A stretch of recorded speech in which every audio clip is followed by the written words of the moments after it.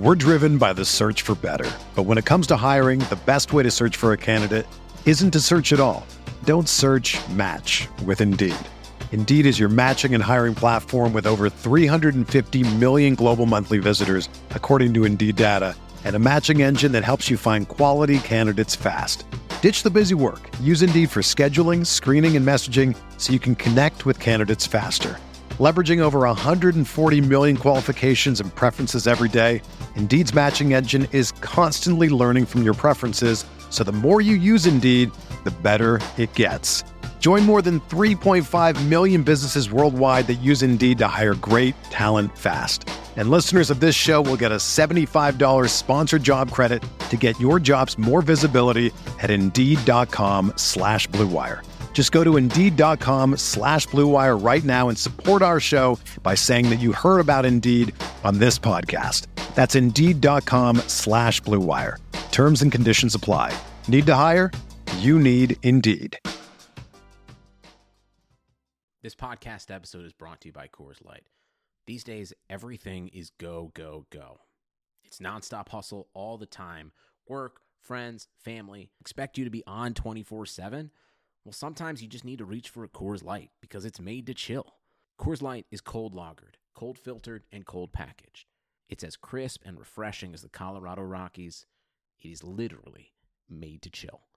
Coors Light is the one I choose when I need to unwind. So when you want to hit reset, reach for the beer that's made to chill. Get Coors Light in the new look delivered straight to your door with Drizzly or Instacart. Celebrate responsibly. Coors Brewing Company, Golden, Colorado. We see the news that teen vaping's on the rise, but teens see something else. Internet videos that talk up fun flavors and downplay the dangers of nicotine. How can parents talk so kids will listen? Use facts. 1. Nicotine can rewire teens' brains. 2. It can make kids more anxious. 3. Changes to the brain can be permanent. So even when it tastes like candy, nicotine is brain poison. Go to flavorshookkids.org for more.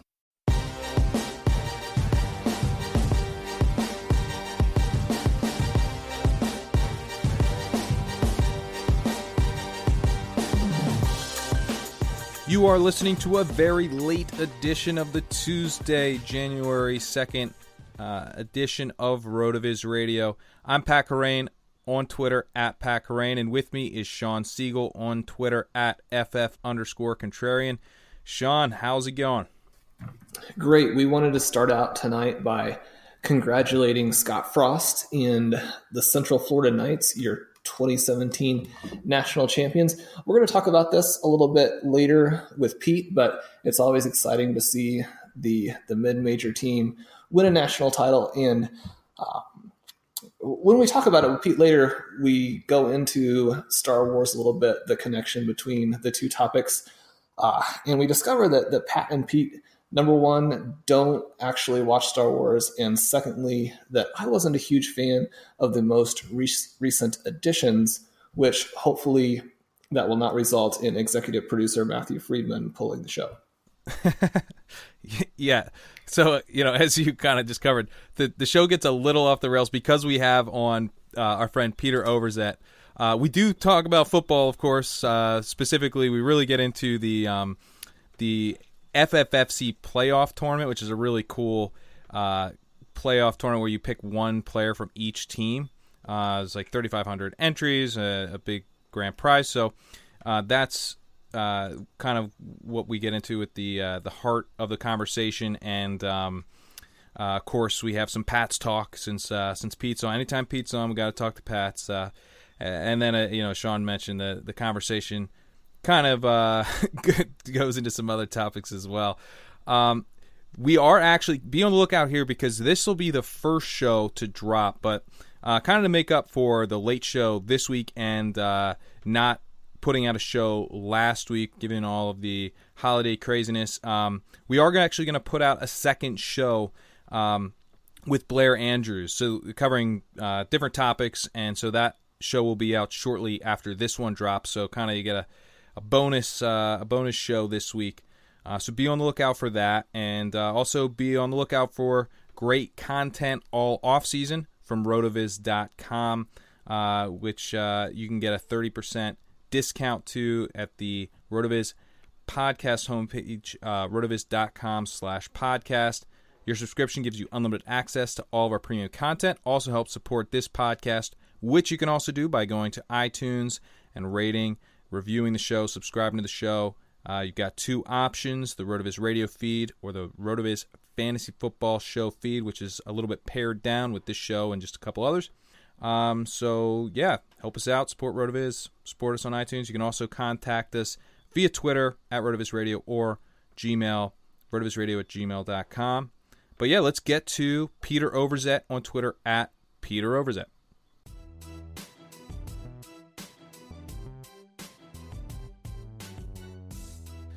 Please welcome to the show, Peter Overzet.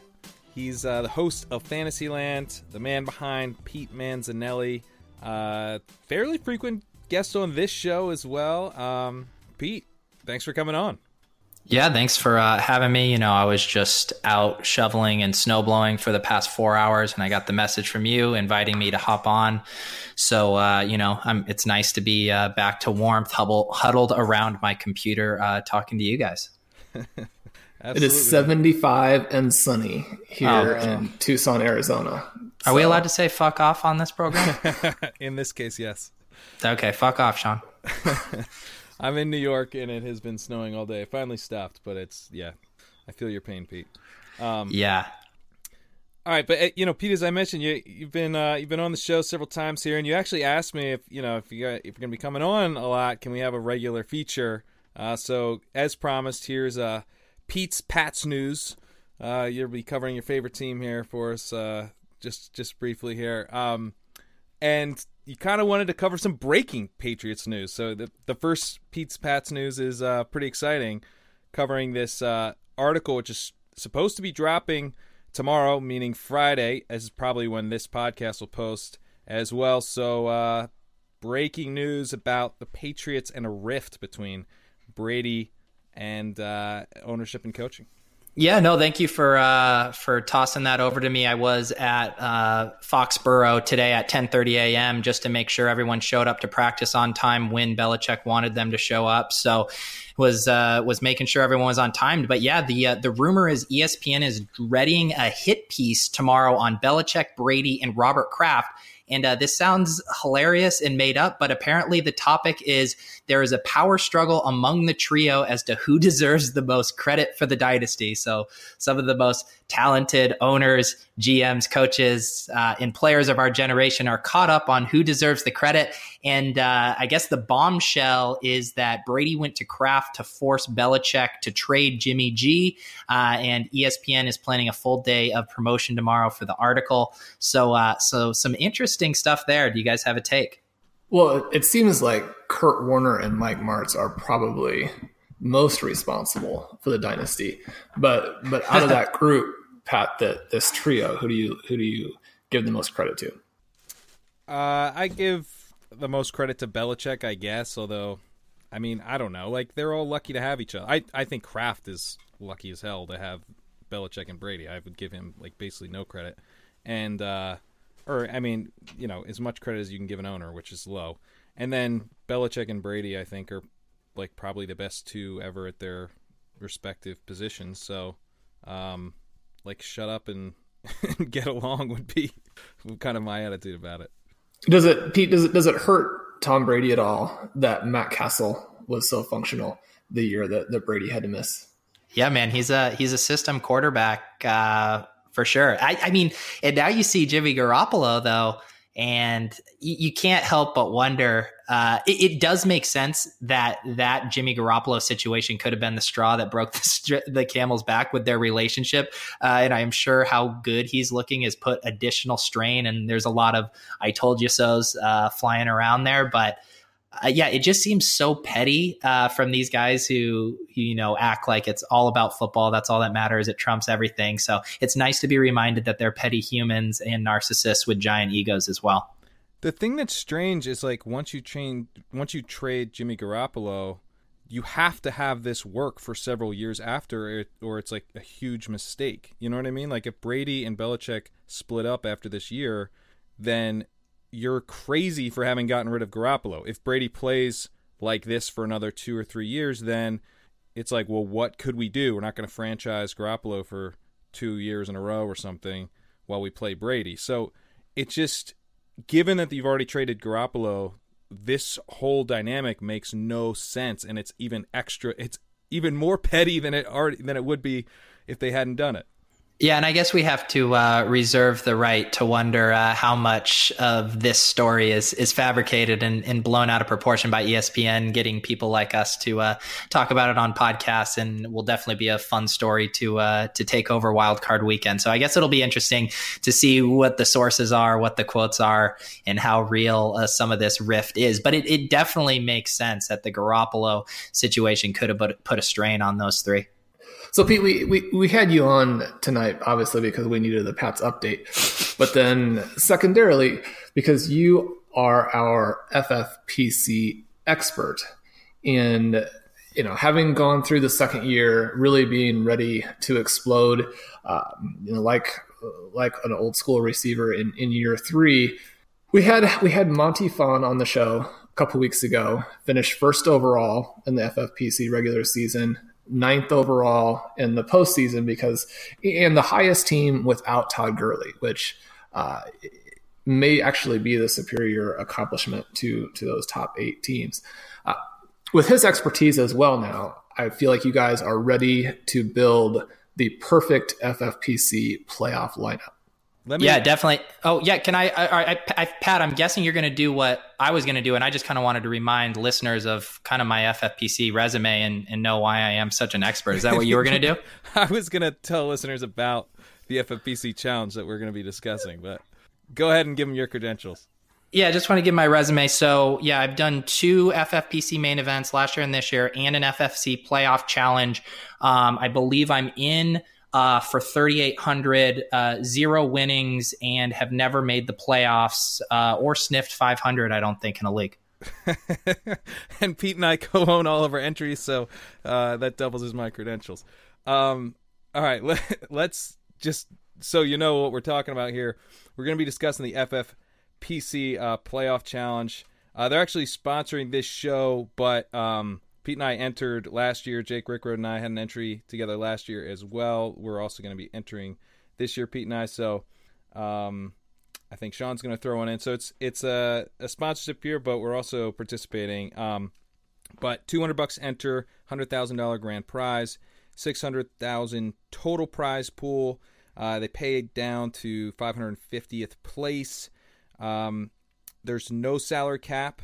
No draft. Basically, you just pick 10 players to make up your roster. It's the FFPC style roster where you get 2 running backs, 2 wide receivers, a tight end, a quarterback, 2 flexes, and it's tight end premium.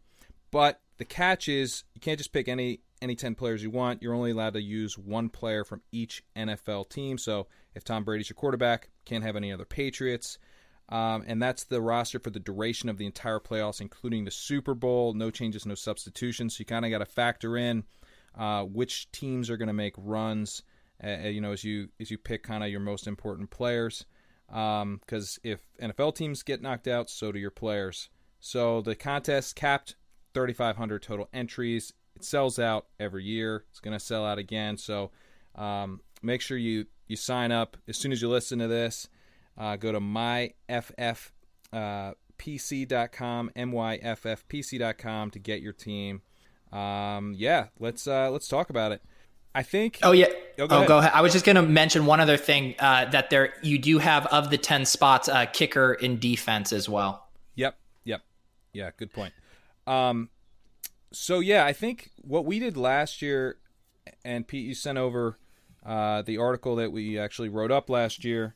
I don't know if we'll do this again, but we tried to guess the actual ownership percentages of every player that was sort of relevant in the field. And we did pretty well last year. If anything, we probably underestimated who the chalk plays were going to be. Like we thought Ezekiel Elliott would be 55% owned. He came in at 87%. Le'Veon Bell, we thought would be 65, came in at 79. Odell Beckham, top wide receiver, we thought would be 60%, came in at 79. And then some other plays we thought would be highly owned were highly owned, like Jordy Nelson we guessed 50, came in at 52. Tom Brady, we guessed 50, came in at 47. So Travis Kelce, we guessed 70, was owned by 70% of the field. So these chalky, the guys who you think will probably owned by a high percentage of the field, they were owned by a very high percentage of the field last year.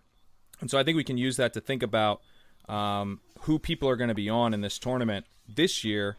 And Pete, I wanted to throw it to you for what you think the chalk lineup will be. We kind of went back and forth on this as we were looking to set our lineup. And it's just kind of a good place to start because this is kind of like a GPP where you're looking to finish first among a 3,500 entry field. I mean, it basically is a GPP, so you got to figure out where everyone else is likely to be. Pete, start us out by telling us which two teams you're going to avoid completely, and then if that starts to center you in on a lineup, and if the defense and kicker are things you're looking at first, or if they're the last pieces that you put together there. Yeah, and I think that the two teams you fade, I think also plays into taking a look at the chalk lineup. So yeah, I'll run down what I'm thinking, and then maybe you guys can poke holes in some of my logic. I think the two teams that I want to fade, and I think everyone universally is going to want to fade, are the Titans and Bills. I think people, if they are leaning on an upset, it's definitely going to come in the NFC with the Falcons or Panthers, and so people are going to be more inclined to use a player from those games. I think we will see very, very few Titans and Bills used, which could definitely be interesting, especially maybe with a Derrick Henry with DeMarco Murray out. I think QB, like last year, we had projected Brady at around 50% ownership. That ended up being the case. He's not quite as dominant this year, and there are some other options, but I do think Brady will be the chalk quarterback. I think the chalkiest player across the entire contest will be Gurley. Last year, we had Ezekiel Elliott, as Pat mentioned, underestimated him. He was at 87%, and I think Gurley's even more of a smash play this year. So I wouldn't be surprised to see him 90% owned, especially with their matchup against the Vikings in the second round, could scare some people off. Of maybe some of the other options, with Gurley being kind of the only solid bet there. Le'Veon Bell, I think, is also going to be very chalky, especially with Antonio Brown kind of up in the air. After that, it's either going with Roethlisberger, and there's so many other good options, or Juju, which there's just some fragility there if AB comes back. I think Michael Thomas is going to be very chalky, primarily because I think people will want to avoid who to guess between Ingram and Kamara. I don't necessarily think that's right, because they both can have really good games together, but I think that will draw people to Michael Thomas. I think Julio is going to be extremely chalky. Freeman injury. I guess maybe if Freeman sits, Tevin Coleman could be a sneaky good play, but with wide receiver a little thin overall, and you're looking to get one player from the Falcons who most people think is going to lose, I think will gravitate people to Julio. I'm running out of breath here. Kelce, I think, is going to be very chalky at tight end again. Obviously, Gronk is there, but I'm assuming that Brady is going to pull ownership away from Gronk. And then Fournette, another kind of funnel player on the Jags. All the wide receivers, it's kind of a mess. People aren't going to want to use Bortles. I wouldn't be surprised if Fournette is 80 to 90% owned. And then the last flex spot I have is a Viking. I think it's going to be Thielen. He's just had such a great year. People don't, in a PPR format, don't get super excited about owning Latavius. You could make an argument for maybe Rudolph if you're pivoting off the tight ends. But yeah, Thielen, I think, will be high owned. And then that leaves us with a Panther and an Eagle. And I have Eagles D as a chalk play and Graham Gano as the Panthers kicker, since you do have to use a kicker from one of those 10 teams. So yeah, that would be my chalk lineup. I have talked too much. Poke holes in my theories. I think that's the ideal lineup. And one of the things you didn't mention, but obviously as people are listening along there, they can tell that lineup will actually fulfill the lineup requirements too, which is important. That gives you a quarterback, 2 running backs, 2 wide receivers, and then 2 more running backs to play in the flex positions, which almost certainly is the way to go based on these specific playoff teams that we have. And then also the lineup you put together there assumes, I think, that the Eagles lose behind Nick Foles, which, considering the strength of either opponent that they would get, is much more likely than it would have been previously, obviously, with Carson Wentz. So that's the lineup that people are going to want to go with. I think that one sort of easy little way that you could differentiate and still maintain exposure to all those top players would be just to drop down to Stephon Diggs. But that's the lineup. And so my question then would be, how much do you need to diversify? Because we can look at all of these individual players and say they're going to be very highly owned. How high owned will a lineup that just includes all of the chalk plays be? I mean, someone's going to have it.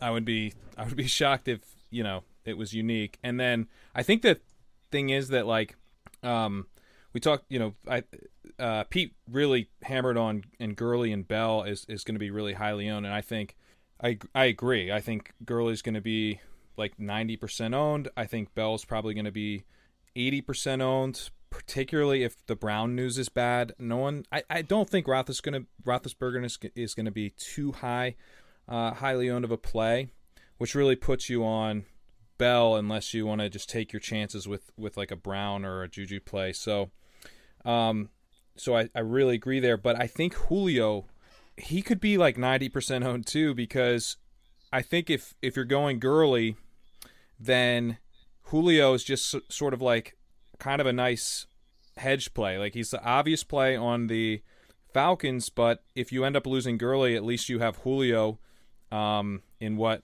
was probably a high-scoring game in round one, and then you have him going forward. So I think people are going to really struggle not to pick Julio and basically just bank on a big first game. So all this to say, I think if you have that exact lineup, you're going to have trouble differentiating basically like that.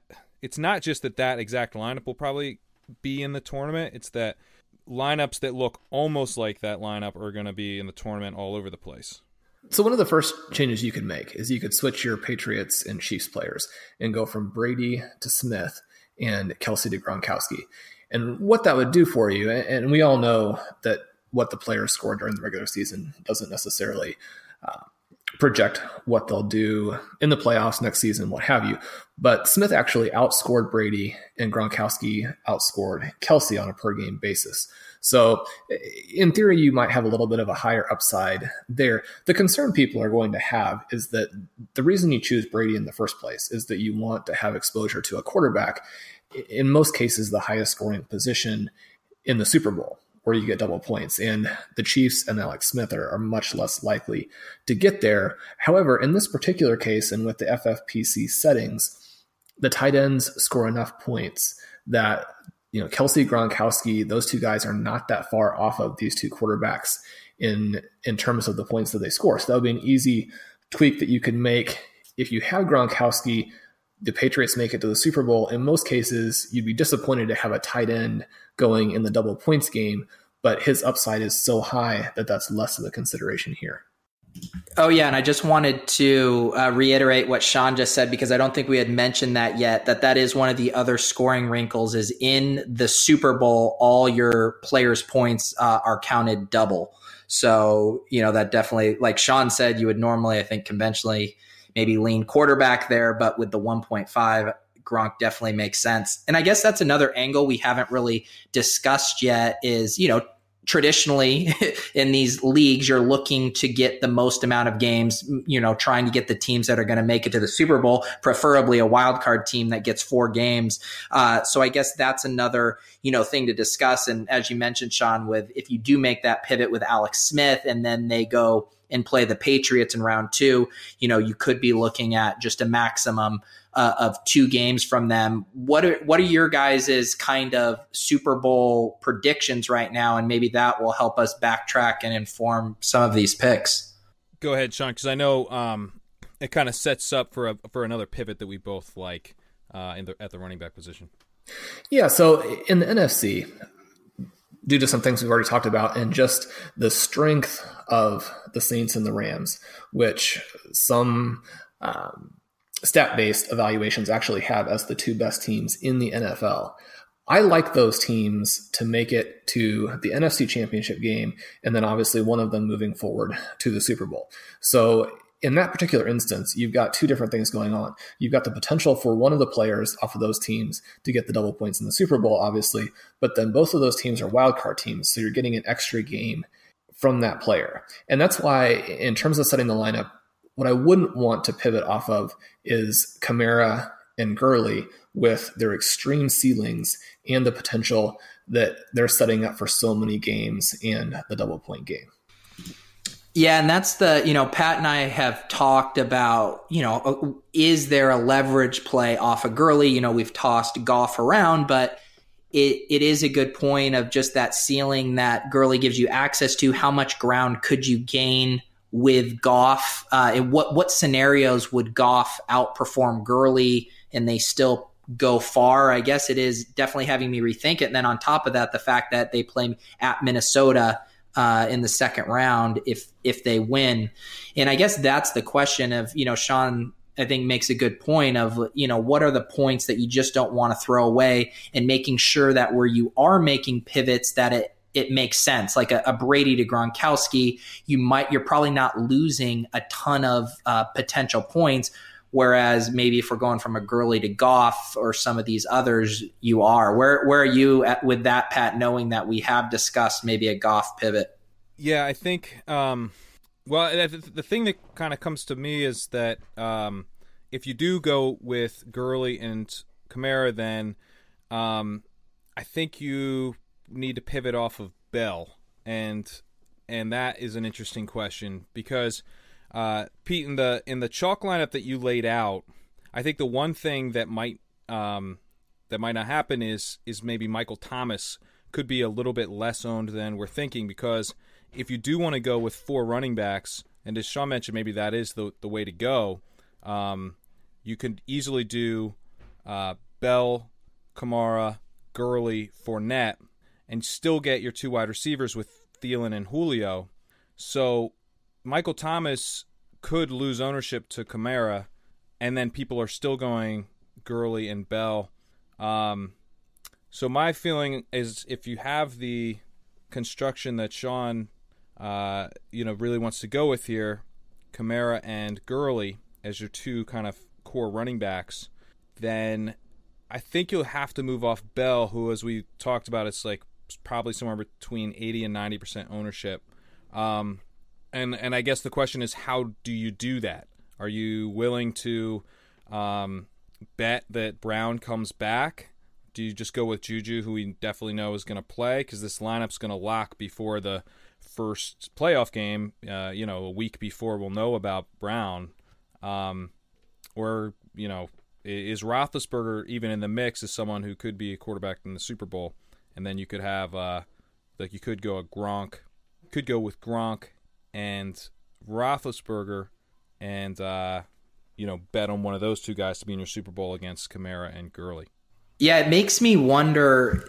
I think quarterback really starts to, assuming you want to get away from the Brady chalk, I think quarterback might be where you really start to differentiate yourself. The more we talk about it too, I wonder if Breeze might be, a sneaky good play in that you're getting access to a lot of Kamara and obviously all of Thomas's production, and then it gets you unique in some of those other spots. But yeah, it is, the more we talk about it, I don't know if it's possible to avoid Gurley. And then going back to that, I mean, I think you got to project Mark Ingram for not too fewer points than Kamara. So maybe Ingram's the smash pivot that we're not discussing.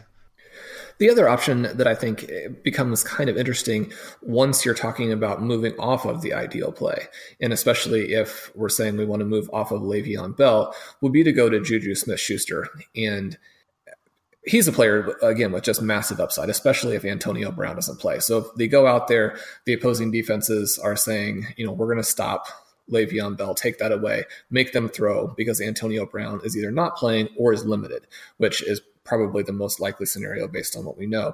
Then Juju Smith-Schuster goes out there again as someone who could easily put up 10 catches, 170 yards, and a couple of touchdowns. And I say easily, that's obviously not the most likely result, but it's certainly a possible result based on what we've seen from him recently, and paired up with a solid quarterback in Roethlisberger.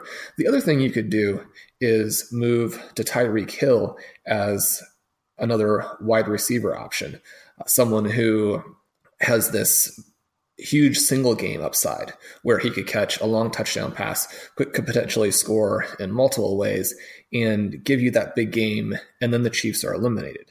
So if you're thinking Chiefs go down, then Hill maybe gives you a couple of burst points. And if we want to then again move off the ideal lineup, we can move from Julio Jones to Devontae Freeman, who has recently been on fire. Yeah, was Freeman back at practice? I know his status was still up in the air, which could complicate things.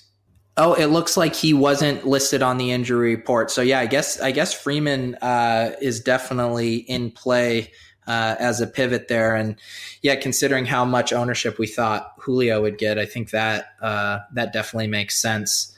So Sean, do you have it as a Pats?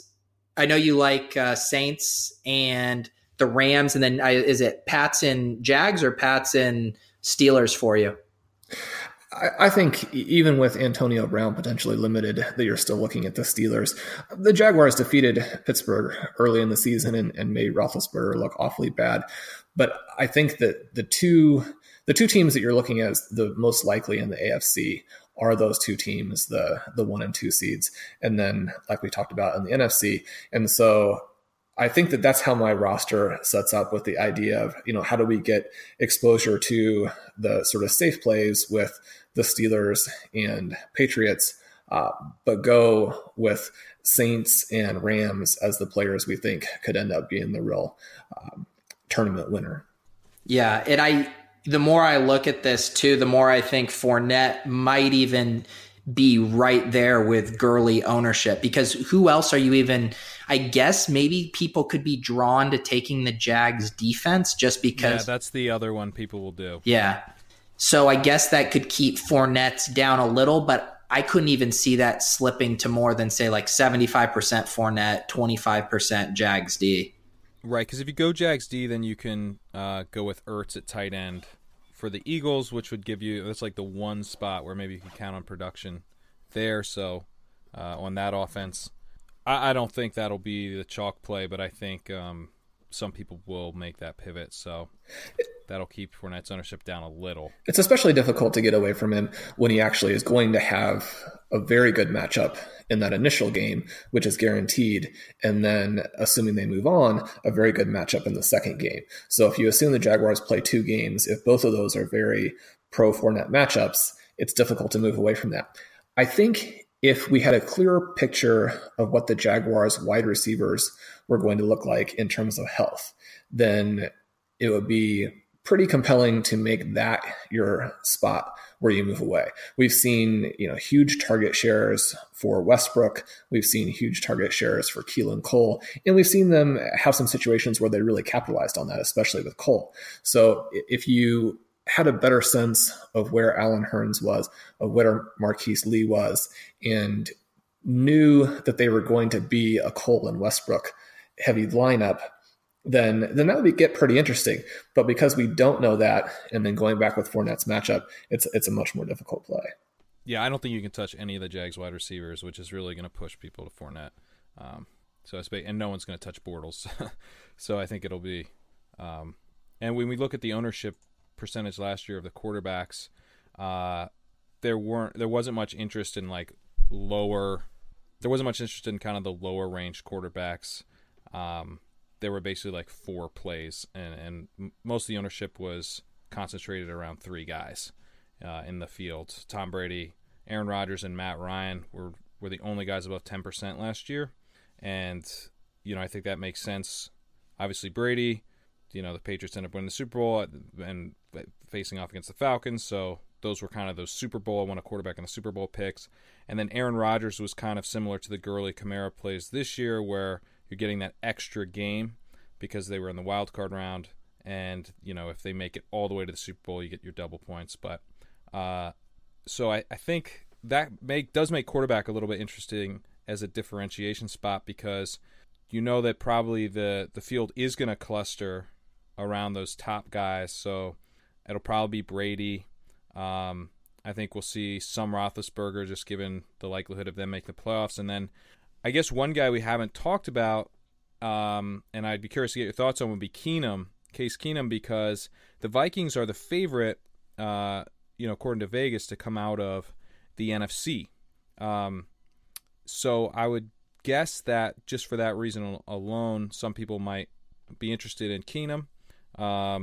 Also, that Thielen hasn't been quite as dominant over Diggs to end the season, so he's not as comfortable play as he would have been like 4 weeks ago. Do you think Keenum will have some ownership in the tournament, and what do you think of him as a play?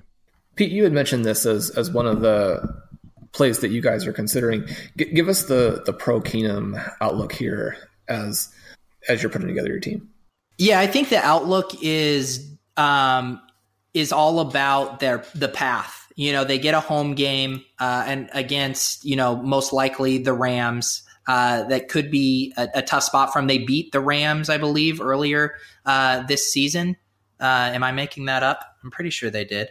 No, I believe they did. Yeah. So they'll be feeling good about that. And then on the other side, if they get past the Rams at home, then you're going on the road to Philadelphia, but you're going against not a Carson Wentz-led Eagles team. So I think... Or you have the Saints at home. Right. So I think the path is realistic. None of those teams look like juggernauts. The best team is probably the Rams, and you'd be getting them at home. So I think that's the story you tell yourself about the Vikings. And then on top of that, knowing that the ownership might be really concentrated on Thielen. So if you could get them to the Super Bowl, everyone's on Thielen, all of a sudden you pivot to Keenum and you get access to, Kyle Rudolph points, Jerick McKinnon points, as you mentioned, Stephon Diggs points. So I definitely think there's some merit to that if you think they can make it to the Super Bowl. The interesting thing about Keenum is that he has made Adam Thielen a fantasy star and Kyle Rudolph a very playable tight end. Even with Stephon Diggs being a little bit disappointing, still a solid wide receiver too. And yet Keenum himself has not been that high scoring a player, in part because he's not adding anything with the legs, and in part because they don't have a lot of peripheral stats that the number 3, number 4 wide receivers are getting. He only has 2 games this season where he had more than 2 touchdowns. Now he has a lot of games with 2 touchdowns, so he's a very good floor play, I think. And it does set up nicely in terms of no longer having the Eagles out there as this really scary team. That doesn't mean that Nick Foles couldn't lead the Eagles to victory, because Nick Foles is not a bad quarterback in his own right, and that's a very loaded team. But if you assume that they're going to win the first game, get to host the NFC Championship game in a dome, then suddenly he looks like a very solid, if still difficult to get behind emotionally kind of play. My favorite play that we've mentioned at quarterback, and Sean, this was your mention here, was Alex Smith.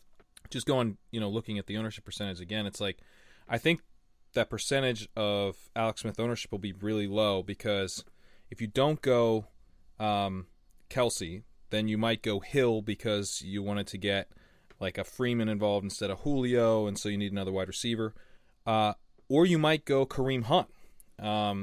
So I think that Smith is probably the 4th highest owned Chief, and Kelsey is going to be very highly owned to start with. So I think he's going to be really low owned, and as you mentioned, Sean, you might not be giving up that much in terms of scoring, and hell, there is a chance they make the Super Bowl, and if not, you might have someone like Gronk or Bell in there. Yeah, I think the hard thing for me is I think my favorite play in this entire challenge right now is Kareem Hunt. I think because of the guys we mentioned kind of in that order, Kelsey, Hill, Smith, that he is going to draw fairly low ownership, especially relative to the other running backs. His usage ever since they made the play calling change at coordinator has been extremely high. Against the Titans, you have to think at home with that spread, he's going to get a ton of run. So yeah, I just really like Hunt, to the point where if you tell me he's going to be low owned and that usage is going to be there, I don't know if I can get on someone else on the Chiefs.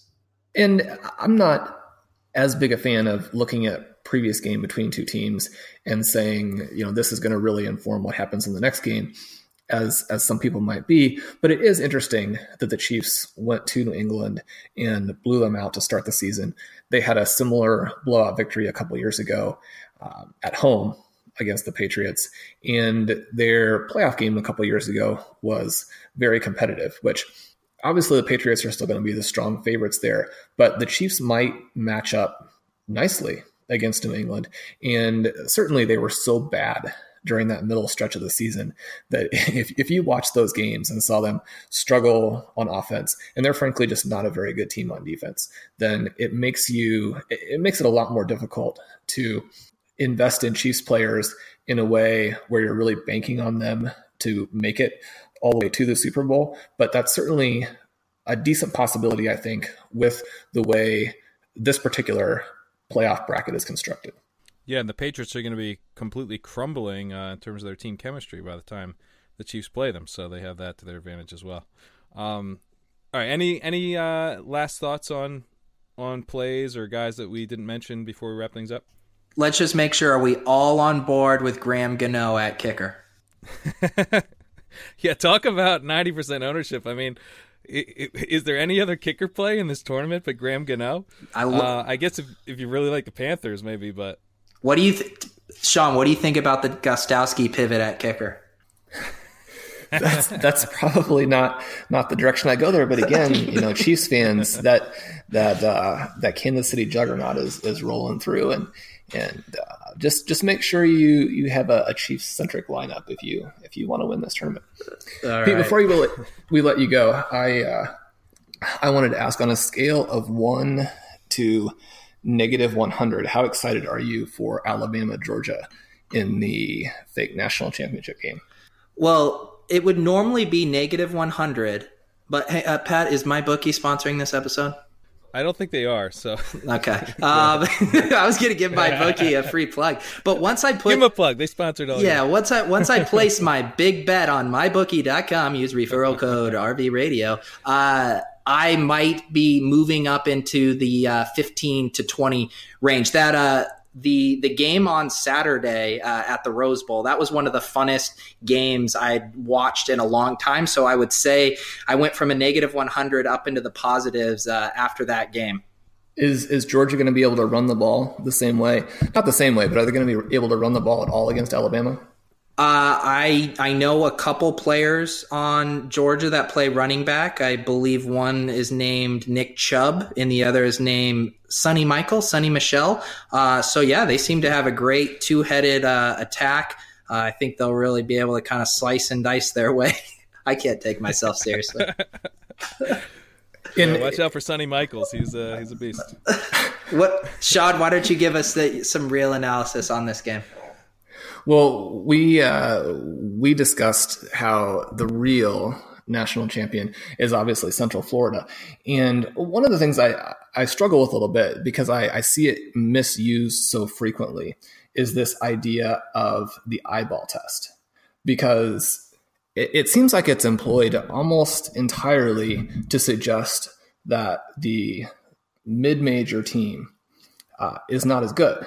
Which my assumption would be that it would be used to say, okay, this team has Traquan Smith.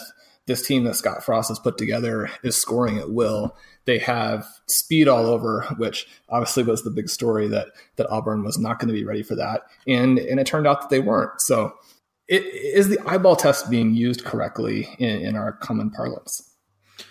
Yeah, I was really hoping that was a rhetorical question that you just wanted to kind of linger in the air shot. So Pete, compare for us.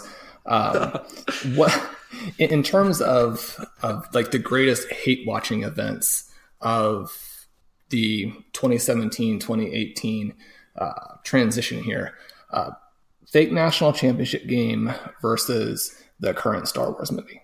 I'm not a big Star Wars head. In fact, I haven't seen the new one. I haven't seen the one from... I haven't seen the new one either. Or I haven't seen the one from 2 years ago.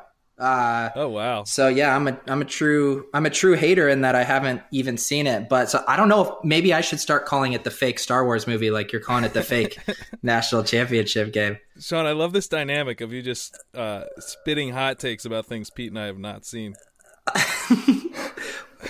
Did you like the new Star Wars, Sean?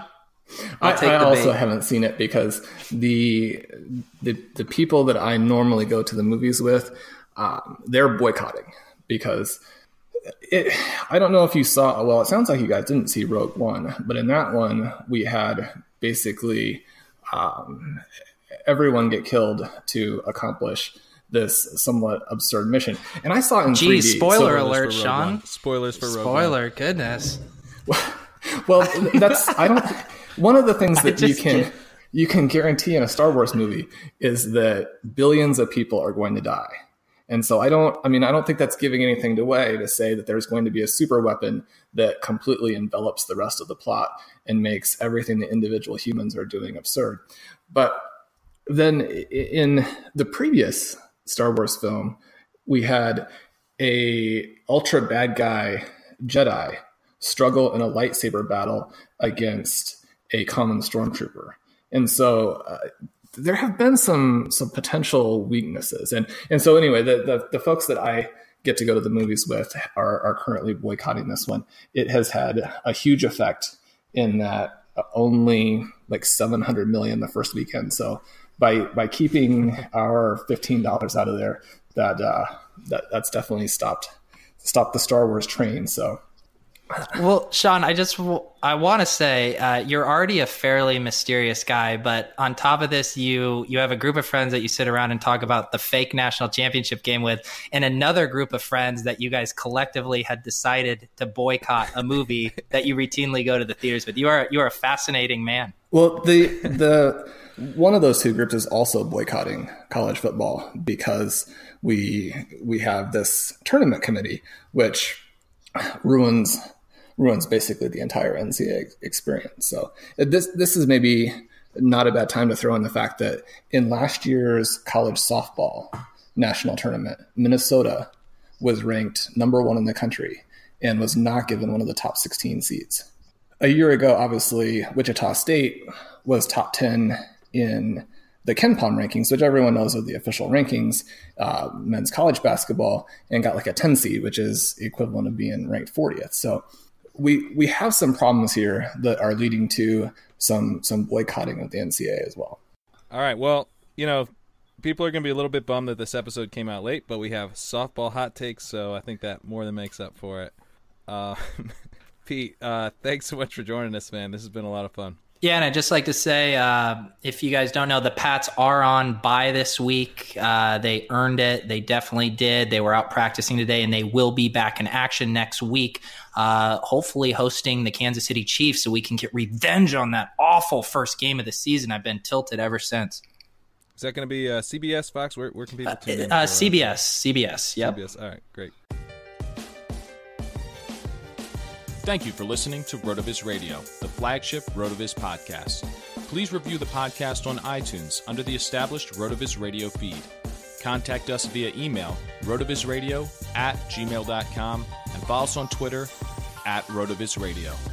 And remember, you can always support the pod by subscribing to RotoViz at a 30% discount through the RotoViz Radio homepage, rotoviz.com/radio.